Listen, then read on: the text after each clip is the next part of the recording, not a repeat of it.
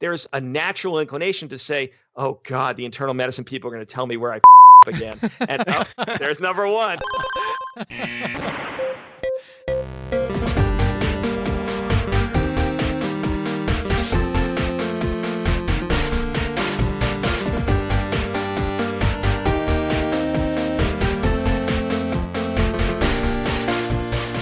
Welcome back to the Curbsiders. Well, hello.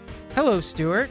This Hi. is the Internal Medicine podcast that uses expert interviews to bring you clinical pearls and practice-changing knowledge.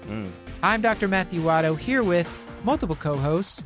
You're getting pretty good at saying this now. Dr. Stuart Kent Brigham. Well, hello again. Dr. Paul Williams. Hey, guys. And Dr. Shreya Paresh Trivedi. Hello. I thought you spelled Paresh with a U for some reason, but I'm not surprised that I was guessing wrong. Paresh, just in case the audience wants to write it down for themselves. Shreya, good to have you back. Yes, I'm so happy being back. Yeah, I don't know why I'm riffing on your middle name here. Don't know. That's not very nice of you. Let's just jump right into picks of the week. Paul, do you have something for us? I think for this pick of the week, I'm going to harken back to a cartoon that debuted in 2003. I don't know how well known it is, but it's the show The Venture Brothers. Have you guys ever seen it? Yes, I've watched that one. No, I haven't. What? Magnificent. No way. So I've watched is. something that Paul has watched, not you. Matt. So now I'm questioning its goodness. But in any case, It's kind of like C-Lab 2021. It's the same kind of goodness. It's co-written by these guys, Jackson Public and Doc Hammer. It's actually a cartoon in the style of kind of Johnny Quest. It's a little bit of a rip off that, but it is completely absurd. It is a genius meditation on failure. It has amazing voice acting by Patrick Warburton particularly, and it has a score that has better than any rate it has to be by this guy named J.G. Thirlwell. So it's a complete, thoughtful sort of universe of its own that also happens to be really, really funny and subversive. So if you're into cartoons that are not for kids, I would highly recommend The Venture Brothers. Yes, wonderful. Next, I want to go to Shreya. And Shreya, I think you have different than a pick of the week. Since we're talking about emergency medicine versus internal medicine tonight, why don't you tell people why you chose internal medicine rather than emergency medicine or some other specialty? Yeah, so third year of med school, I had a really hard time figuring out every kind of field I rotated in. I had a little bit of a spark everywhere, and ER definitely had this exciting spark of like resuscitation, immediate management. I thought I wanted to be a vascular surgeon for a little bit. I thought tying knots was like the coolest thing, and I was really good at it. So I was like, oh, I should just like tie knots and be in the zone in the OR all the time. But I really had to search within myself to figure out which one of those sparks is going to be sustainable.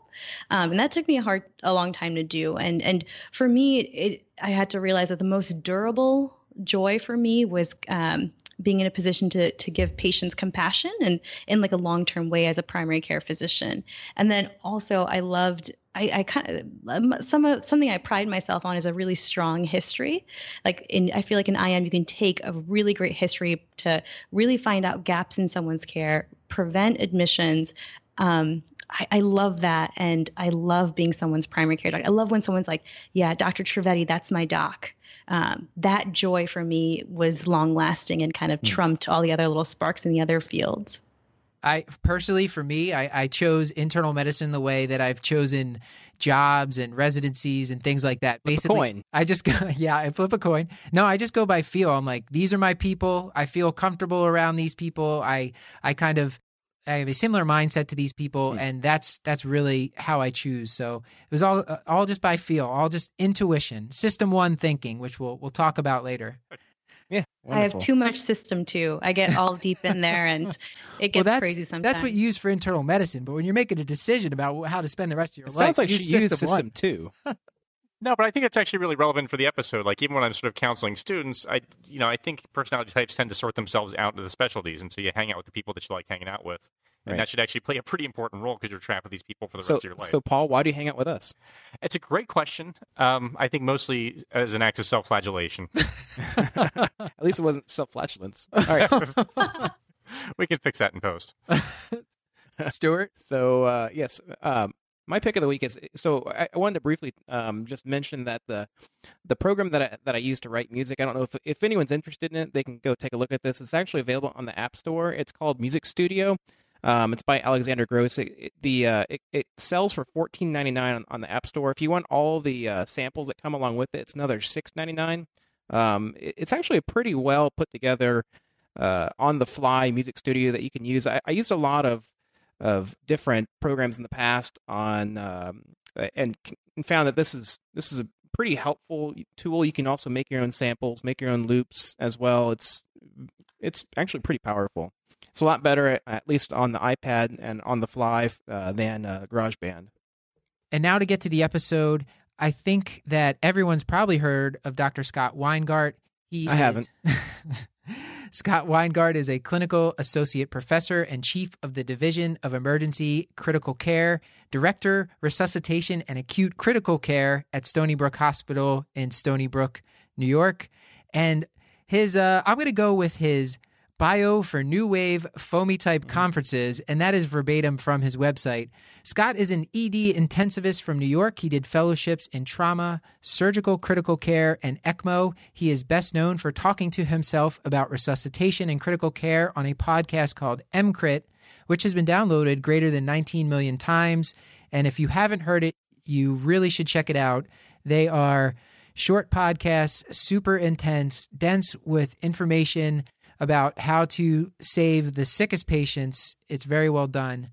And we have I heard he's a fellow of the Utopian College of Emergency Medicine. Is that right?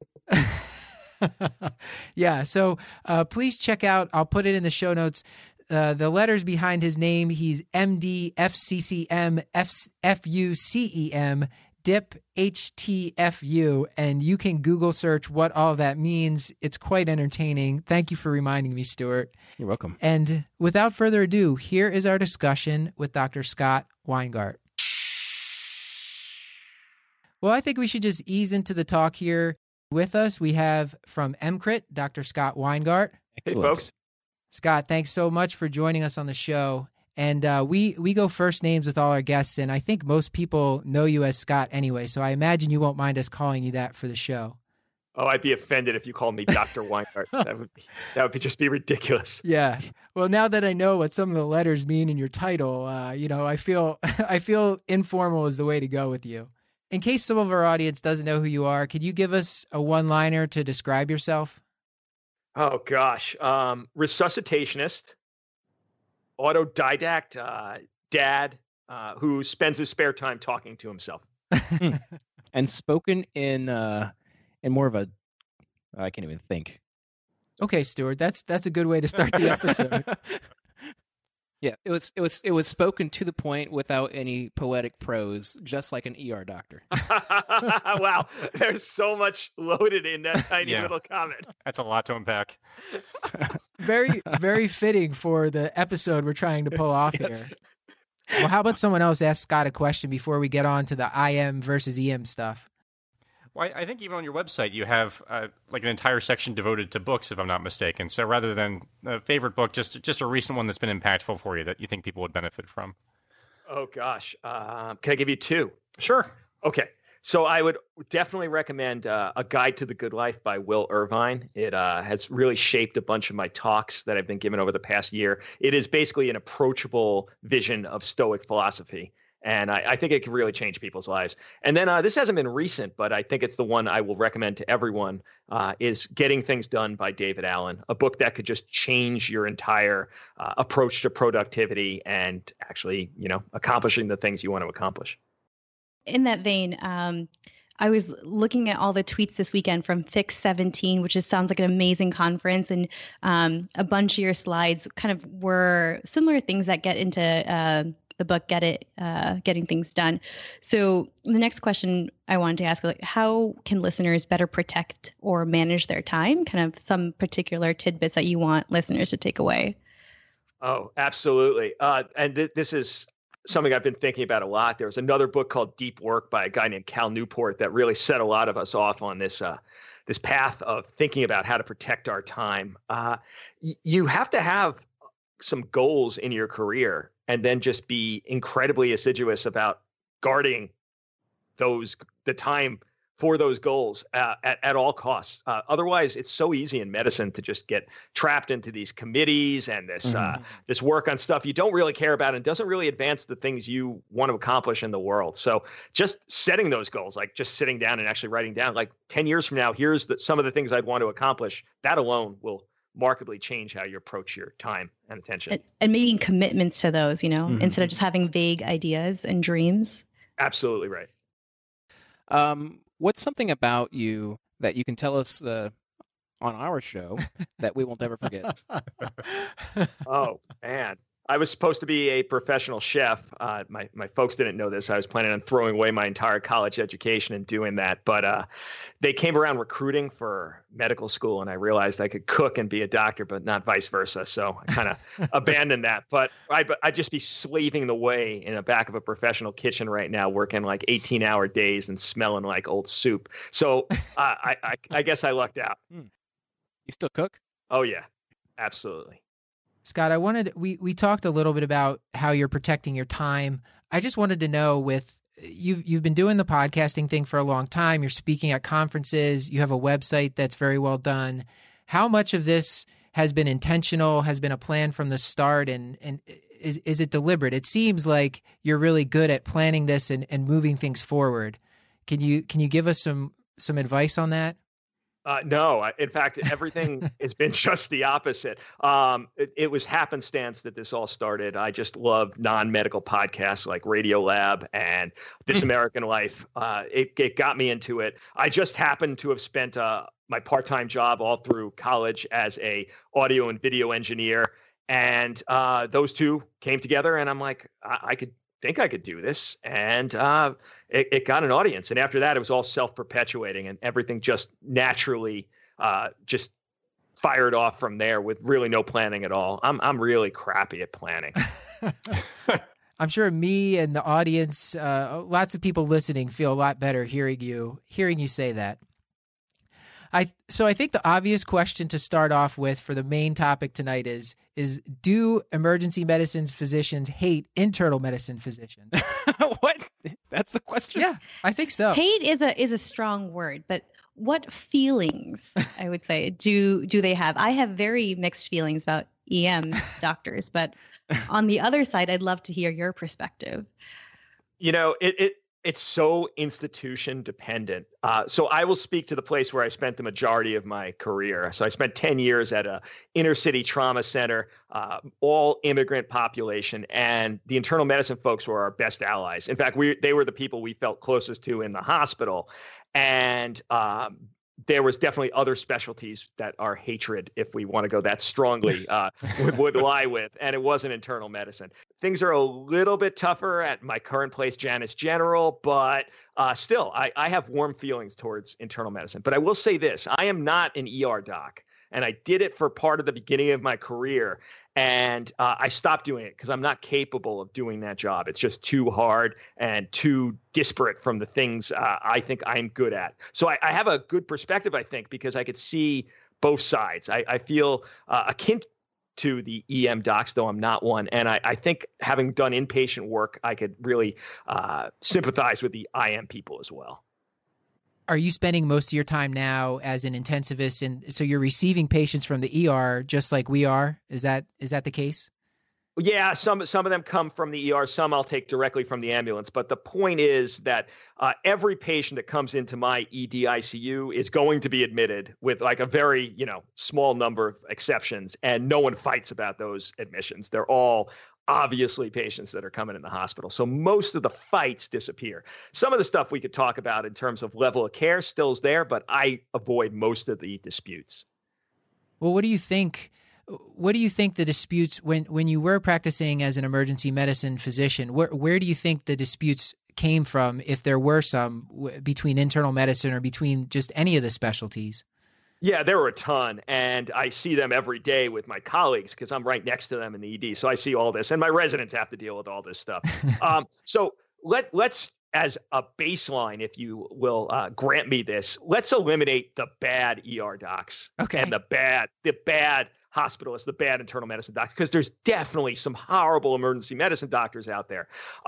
And there's definitely some bad IM people too, but there's probably more bad EM docs. And here's what you need to understand if you didn't already get this, is this specialty is new. So there are still people practicing emergency medicine who never did an EM residency, who has none of the mindset of emergency medicine, who essentially failed at their original specialty, and they are staffing many of the emergency departments. We're right at the end of that era, but some of the people you may hate may fall into that category of people really not part of the specialty as we see it today. And how does the mindset differ? We definitely are training residents now who are, I think, they consider very strongly, can I send this patient home? Is this an appropriate admission? The older generation, and there are some amazing EM docs from that generation, but the ones that are causing you problems were really probably not particularly smart in the first place. Like EM was the bastion of failure. It was a place where you could moonlight for good money, even though you couldn't make it in your original specialty. And let me be clear, so I don't get railroaded out of my specialty. Like I said, there are some amazing EM docs from that generation, but you're also going to see some problem children. I think it does seem like when an emergency medicine physician is admitting a patient to internal medicine, that the approach has been different the whole time. And can you talk about how their thought process might differ? Because we see the patient, we're like, okay, this is kidney injury. What's the history? Are there urine electrolytes for me to look at? And then they get upset that they weren't sent by the ER doc, that the ER doc just gave them a bunch of fluid. Can you talk about that a little bit? Absolutely. So this is like the meat of the matter, is we see things differently. A EM doc in many circumstances is practicing heuristic-based medicine. They've seen enough sick patients who crap out, and they just look at a patient and say, this patient clearly needs to be admitted. And they might have made that decision within the first minute of seeing that patient. And everything from that point on is figuring out a decent story to sell to the inpatient team. Right. So what you're saying is that they all need to read the book How Doctors Think by Jerome Groopman.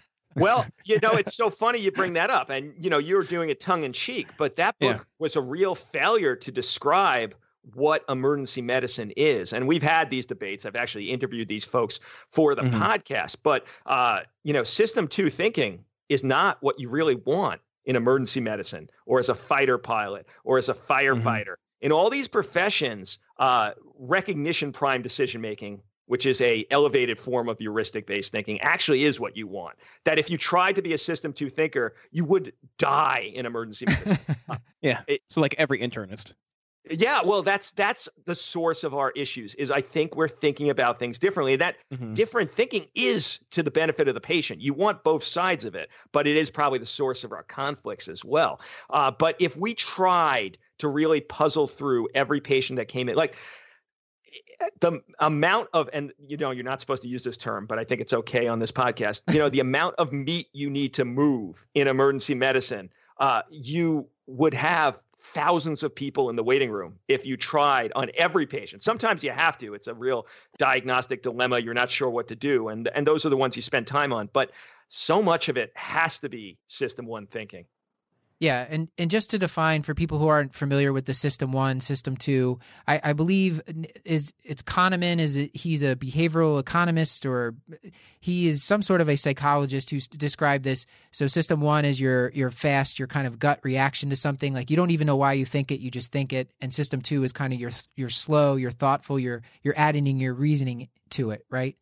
Absolutely right. And but if you delve into it a little more, you find system 1 is intuitive based, and that intuition is fueled by experience. So the more experience you have and the more you have really tried to hone that intuition, the more system 1 becomes a source of benefit rather than a source of cognitive bias. Right. So if you're truly an expert as an emergency medicine physician, that intuition, you're going to be able to put a lot more stock in it than somebody who's brand new or fresh out of residency, or someone who just hasn't done the work to become an expert. Then their intuition's not going to be great. That's where you really fail. Okay. Absolutely. Yeah.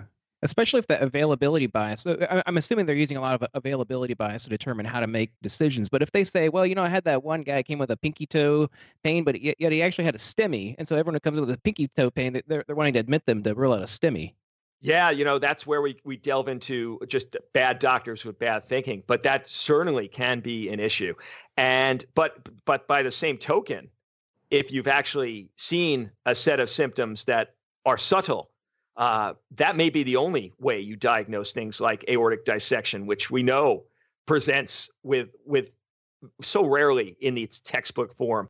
So yes, it's a very fine line when you are in this, black box of system one thinking, whether it's a bad bias or a beneficial time-saving heuristic. I give ED docs a lot of credit for doing system one thinking so well, but I think, as you kind of were alluding to, that's where a lot of the problems come in, because if you're so glued to this chest pain and you've already kind of like mentally determined they're being admitted to rule out this chest pain, and you can very clearly, and I've had this multiple times at Castlelake Hospital, where this chest pain needs to be admitted, they're mentally signed off from this patient, and the CO2 going up to 70s from a baseline of 40s is forgotten about and not handed over. The fact that he's kind of altered from baseline is not talked about or handed over. I go see the patient 3 hours later and I'm like, oh God, I might need to admit him to the ICU for hypercarbic respiratory failure. I think that's where a lot of the problems come in, when you're just kind of type 1 thinking or thinking about that one problem and mentally signed off. Can you talk a little bit more about that? And probably that'll be a good segue into kind of thinking about transitions of care.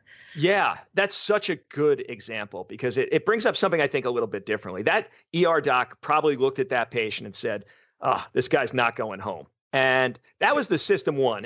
And we agree based on the evolution of that case. But what you're dealing with is a little something different. And when they actually looked at academic medical centers, an ED attending should be seeing around between 2 and 2.5 patients per hour. At Janus General right now, they're seeing about 5 an hour. So there is no time to go back to patients unless someone spurs you. So if that nurse comes to you out of that room, because they have less patients than you do, though they still have way too many, and says, he looks a little bit more drowsy, I don't like how he looks, you're going to go back there, you're going to reevaluate. You might say, oh, this patient, is a known COPD, or let's send a venous blood gas, figure out exactly what you just said. But unless that happened, you might be the first person who recheck that patient. And now, of course, you're looking at this and you're like, whoa, this is obvious. We need to do something. But when you go to that ED doc, there's some other cognitive biases at play, because first of all, they're probably in the midst of an entirely separate mindset dealing with 2 other patients. So now they have to reframe everything. But also there's a natural inclination to say, oh God, the internal medicine people are going to tell me where I again. And there's number one. And you're totally right to do it, but it would be a very strong ego structure that's not going to have a negative reaction to that exact situation.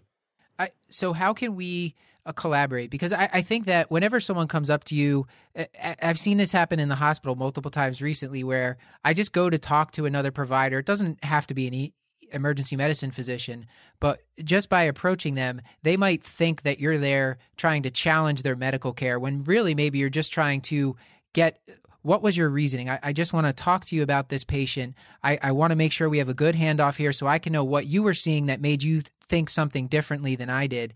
And sometimes you just have to push through that. If the person has an ego, I would encourage all our listeners to try to think, am I being egotistical right now? Or is this person really trying to collaborate with me? Because I've had just some issues lately, and it's sad that is happening.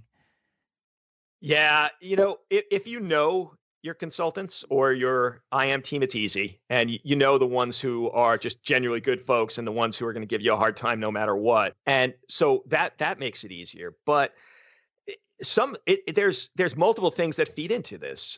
One is, for instance, another heuristic that you're going to find in emergency medicine is it's very difficult for us to discharge elderly people, because that's a heuristic that has been just beaten into emergency medicine residents throughout their training. And it's probably a valuable heuristic. And it's not to say that every 85-year-old should automatically be admitted, but there's very few that probably should go home. And that makes for a lot of conflict, because, they very appropriately will come down and say, well, why the hell are you admitting this patient? And your answer in your head is because they're 85 and they don't have an extremity complaint, but they're looking for answers. So you've already, if you've done it for a while, you've found some stupidity to justify it. And if you haven't, then they're going to be stuttering and trying to figure it out. But that heuristic is usually more beneficial than harmful. Which is not to say I discharge plenty of elderly patients, especially because now I have the luxury that all of my patients have doctors. At my old place, none of them did. But when they have doctors, it becomes a lot easier. Yeah. Call up their PMD. The PMD says they'll see them in their office in the next 24 to 48 hours. That's an easy discharge. Mm-hmm. And my patients speak English, so I could actually speak to them about, what a safe discharge is. But at the old place, there was huge language barriers. None of them had seen a doctor for 20 years. All of them have no medical history, which means they have every medical history, but no one's diagnosed it. Those are tough. Those are really hard. But then there's also, because we've been ragging on EM a little bit, there's the cases where EM may have a little bit more knowledge about IM about certain things, like, for instance, toxicology. Like, I had to fight a bunch of admissions for sulfonylurea-based hypoglycemia. Now, you guys are all clever. You're all academic docs. You probably know about this. But if you take a doc who's been out for, 20, 30 years and you tell them you're admitting a patient for one episode of hypoglycemia because they're on a sulfonylurea, they're going to tell you you're crazy. But that patient just desperately needs to be admitted. They have a tendency to die. So, stuff like that also makes it tough. You kind of touched on transitions of care there, talking about you're willing to discharge an 85-year-old if you can speak with their primary medical doctor. You're probably getting some extra history from that person. What do they normally look like? Are you worried about this person? Do they have resources at home? So how can we do the transitions of care, whether it's to the inpatient side? How can we do those transitions of care better with ER docs? Is there a way that we're approaching you as internists that is being like counter collaborative, or whatever the word would be? I think for the most part, it goes pretty well. The sign-off situation gets kind of annoying sometimes because, like I said, because of the time constraints, a lot of the times the EM docs are not going to have the information you want. Yeah. And if you preface the desire for that information with, like, I know you might not have gotten to this, but did you do renal electrolytes? It may temper it a little bit, because chances are they didn't. I have the luxury of the hyponatremias to 116 come to my unit. We have a much smaller number of patients we see per hour. Chances are we sent everything. But if you got that patient from the regular ED, no, they probably just saw the sodium of 112 and said this patient needs to be admitted at this point. And so, thinking in the EM mindset that these people are generally trying to do the right thing, aside from those, outliers, and they're generally pretty smart. I mean, this wasn't the case 20 years ago, but right now EM is the toughest specialty to get a residency in. I mean, we're getting the cream of the crop. So if in your mind is like this dumb ED doc is, screwing this up again, that's probably not the case. So if you eliminate that from your mind, and you'll quickly realize the ones who actually are dumb. It takes about, 2 months in your new hospital to figure out, no, this guy genuinely just not smart. But if you just take that out of the mix, then all of a sudden you have to ask yourself, well, then why didn't they do a workup on this patient? Why are they admitting this crappy admission? And there's probably a reason. Now, it may be a systemically bad reason, but it's generally not stupidity. So, a lot of the times when I have problems with any service in the hospital, it's when I know I'm a fairly empathic guy. It's when I know they're talking to me and they think I'm an idiot, because they probably dealt with EM docs, 40 years ago, when they might have been not, the brightest of specialties. But right now, you're dealing with a pretty with it specialty. So if they're doing something that you just think is dumb, then there's probably a reason. And you might even want to ask them, like, this doesn't make any sense to me. If you could say it in a kind fashion. If you say it with any disdain in your voice, it's already game over. What's going on? Why are you admitting this 30-year-old? Because in general, the heuristic works the opposite way too. Like, generally, young patients should never be admitted unless something really is going on with them. A couple things I wanted to say. One, I really appreciate you being honest that, like, sometimes it's just, hey, this person is elderly and I don't have a good reason.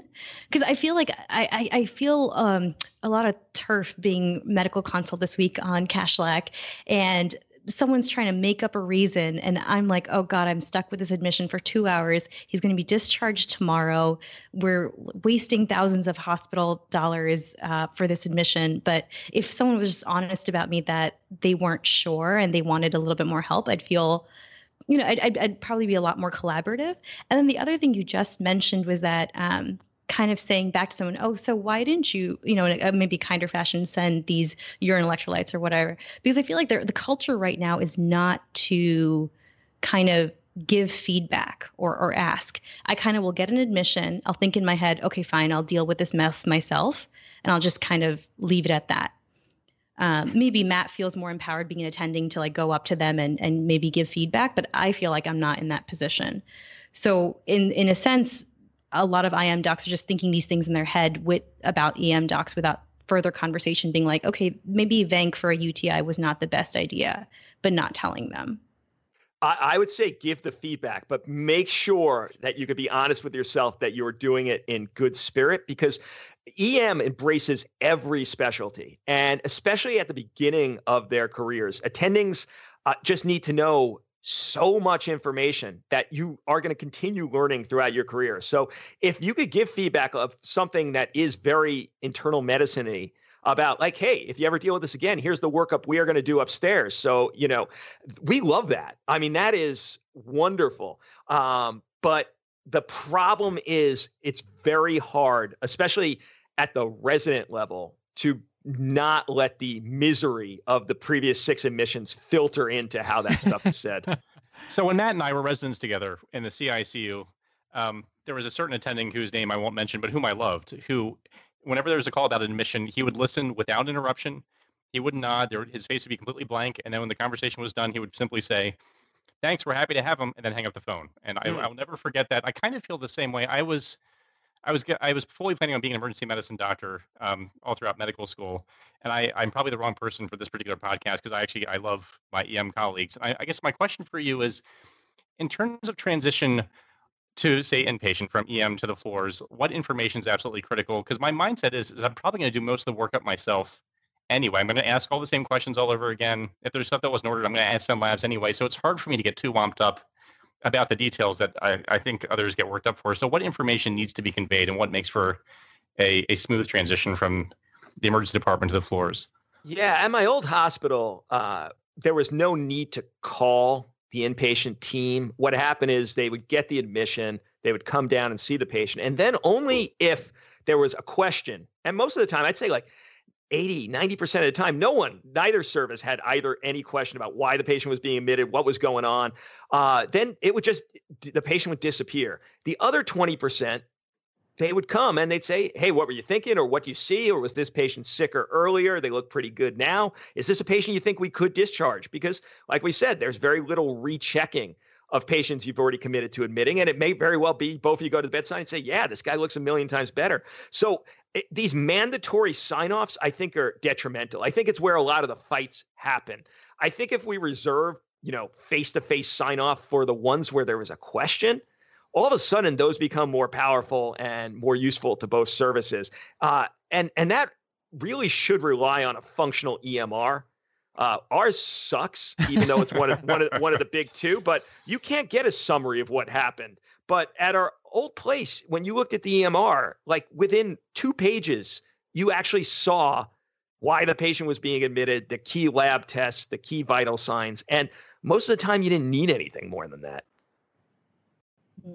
That's really interesting. You say that you think that there shouldn't be these mandatory handoffs and maybe just particular ones for the ones that you're really concerned about, because the movement right now in internal medicine is something called IPASS. And among internal medicine residents, we have this kind of standardized handoff where we do I as in illness severity, patient summary, action list, situational awarenesses, and then this receiver has to synthesize back what they heard. And they've seen that this decreases preventable errors from communication. So I was actually curious in terms of should we start standardizing something between EM and IM, maybe I being what is their indication for admission, and some other situational awarenesses and so on. But it's interesting to hear that you think actually it might be a waste of time to save that energy for the more questionable patients.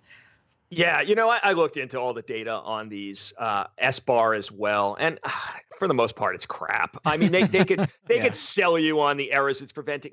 It's not. Now, look, you sign out a critically ill patient, and that sign out should be totally regimented. We round by systems with the fellow who is taking that patient, and that's where you save the juice for. But if you're mandating this stuff, which is what the government would have us do on every single patient in a ritualized form for something that should, for the most part, be unspoken, and if spoken, it should take one sentence, then it becomes very painful and people start hating it. I would say, for the most part, reserve that for when it really matters.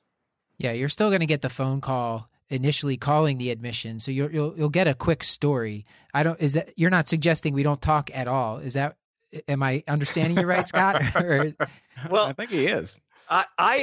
I have the benefit that my residents do all the phone calls, so I only get to have to observe the pain on both sides.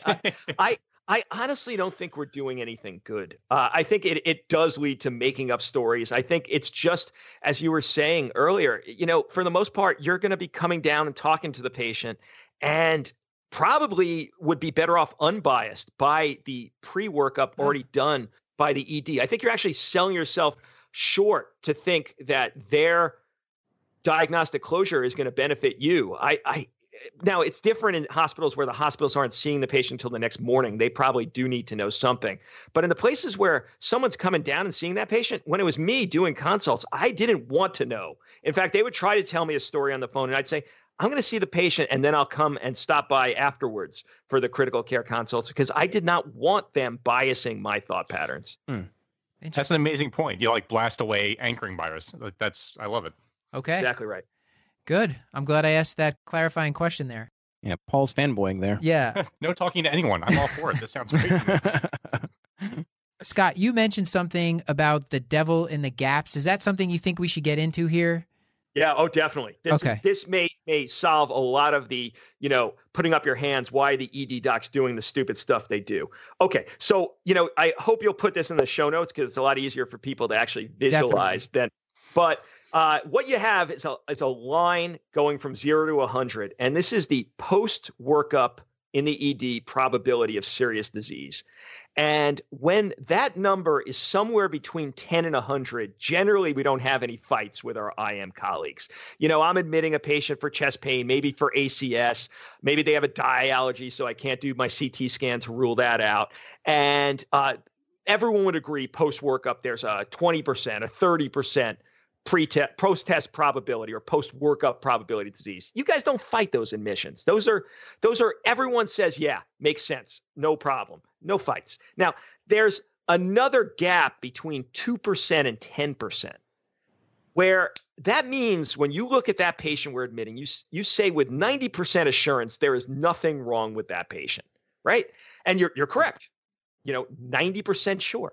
90% sure feels really good. When you are 90% sure of something, you have already closed that decision in your head. So little of what we have to decide in life do you get 90% assurance.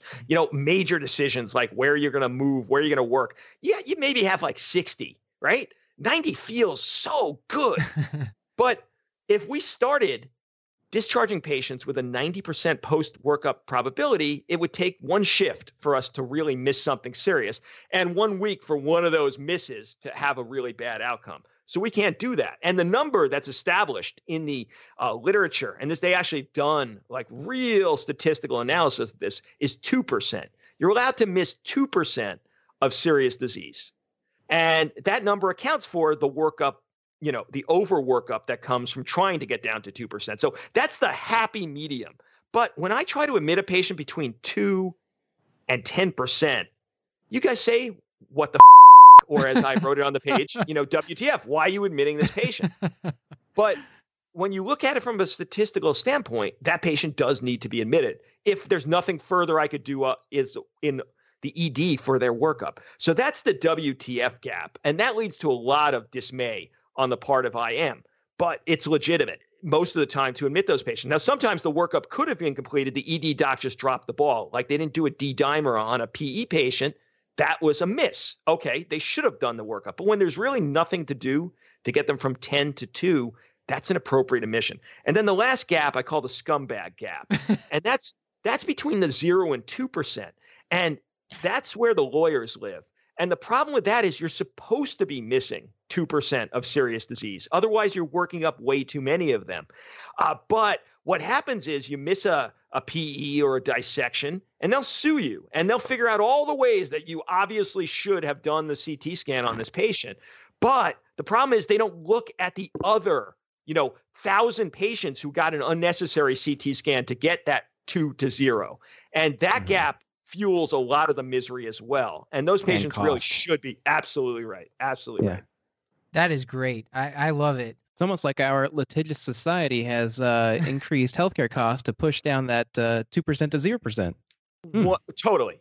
If you want to fix healthcare, because we can't do it by, going Canadian or English and just, fixing the legal system. That's not going to happen. But a fix that could happen. No one ever picks this up when I say it. No one ever agrees with me. But if we just stopped being able to sue individual doctors and you'd only be able to sue hospitals or groups, I think that would make a major change. And I think the lawyers wouldn't be that unhappy with it. I mean, they'd still really lobby against it, but I think it could be a win. And all of a sudden, I think you could do a lot more with safe discharge and not admitting patients. Well, I think we should start to wrap up just for interest of time. Does anyone have burning questions for Scott before we ask him for kind of wrap up or take home points? Let's see. I've got a couple of questions from Facebook and Twitter that I can fire away if no one else has questions. All right, Quick sure. ones. So Don't open a can of worms here. I'm not. All right. So Scott, first of all, what current beers are you drinking? Oh God, I'm obsessed with sour ales, and I'm blanking on the name, but folks go look it up. But there's Dogfish Head Brewery makes a session sour ale that is mind blowing, and you could drink a couple without getting wasted. Okay. So here's a question from a medical student. It says, "What do you fish? What do you fish? What do you wish?" Sorry. What do you wish future IM docs got out of their EM rotations? What one thing would you want them to get out of it?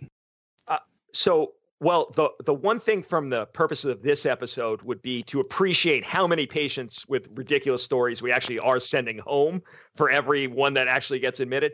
But then the real thing that will benefit them is just our approach to resuscitation. And so much resuscitation goes on the non-ICU medical floors. And if you could really do the right thing in the first 15 minutes, you could easily save lives. And I think you could get a lot out of your EM rotation along those lines. So Chris Chu has a couple of questions, one of which is, do you happen to have a specific blood pressure cutoff for safe discharge to home versus admission? Oh, thank you for bringing this up. Okay, this is so screwed up in every range in the hospital for discharge. I will happily send a patient home with whatever blood pressure. If they have no markers of end organ damage and I could get them follow-up, I will happily send a patient home with any blood pressure. Admitting them to the hospital is the right idea sometimes, but that in itself is torture because for some reason I could send home a patient with like 250 over 180, but I can't admit them to a regular medicine floor. I am obliged to put that patient in the ICU, and that is ridiculous because in a patient who is sitting there speaking to you, the only way to mess that patient up is to lower their blood pressure. Yep. Mm-hmm. If they have a systolic at 250, it means their brain has been adapted to that for months, if not years. And the only way to mess them up is what I am forced to do.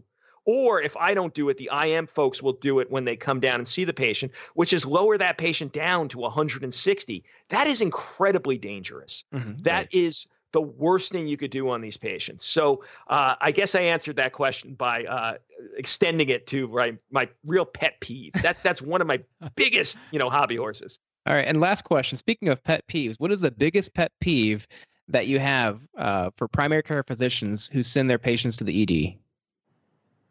Oh, there's so many.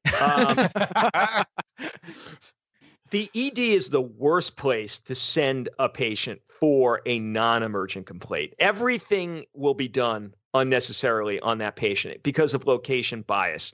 And this means that if a cardiologist sees a patient with some intermittent chest pain, their EKG looks okay, what are they going to tell him? You tell them, go home. Maybe we'll schedule you for a stress test in the next couple of weeks. And if the pain gets worse, go to the ED. And if that patient went home and dropped dead that night, no problem. That was very appropriate. If that same patient comes to the ED and drops dead that night, then that patient was a huge miss, and we will get a lawsuit on that patient. So there's no way that patient's not going to be admitted. And there's so many things like that, that simply coming to the emergency department itself is the reason that patient needs to be admitted. So sending them there like really opens up the floodgates of all the things you don't want. Now, if that primary care doc never spends time in the hospital, they don't give a crap. But putting them in the ED puts them on a path to unnecessary admissions. If you want to avoid that, don't send them there in the first place. I had one last burning question.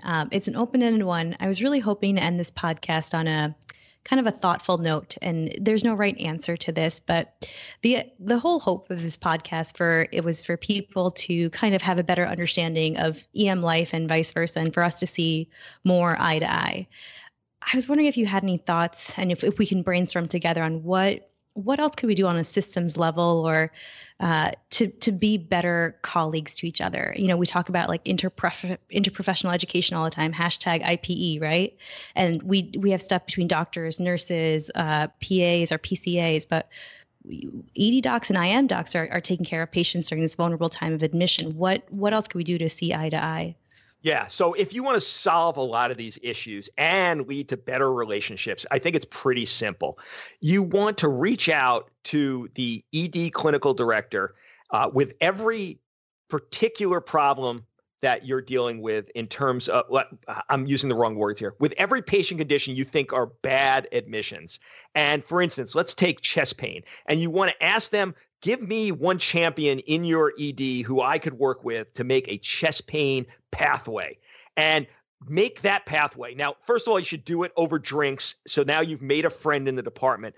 But if you could get sign on between those two departments on a pathway that says, in most cases, here's what you could do to be able to avoid admission, or if they meet this part of the pathway, they get admitted. All of a sudden, you just eliminate huge swaths of the things that drive you crazy. You know, pulmonary embolism, make a pathway that both departments agree to, they both sign off on. You've made another friend, you have another person you know down there, and all of a sudden, those admissions don't need to happen. And what you realize is after about a year of doing that, there's not too much that you look at and say, this is ridiculous. And all of a sudden, that people in the two departments have bonded and things get better.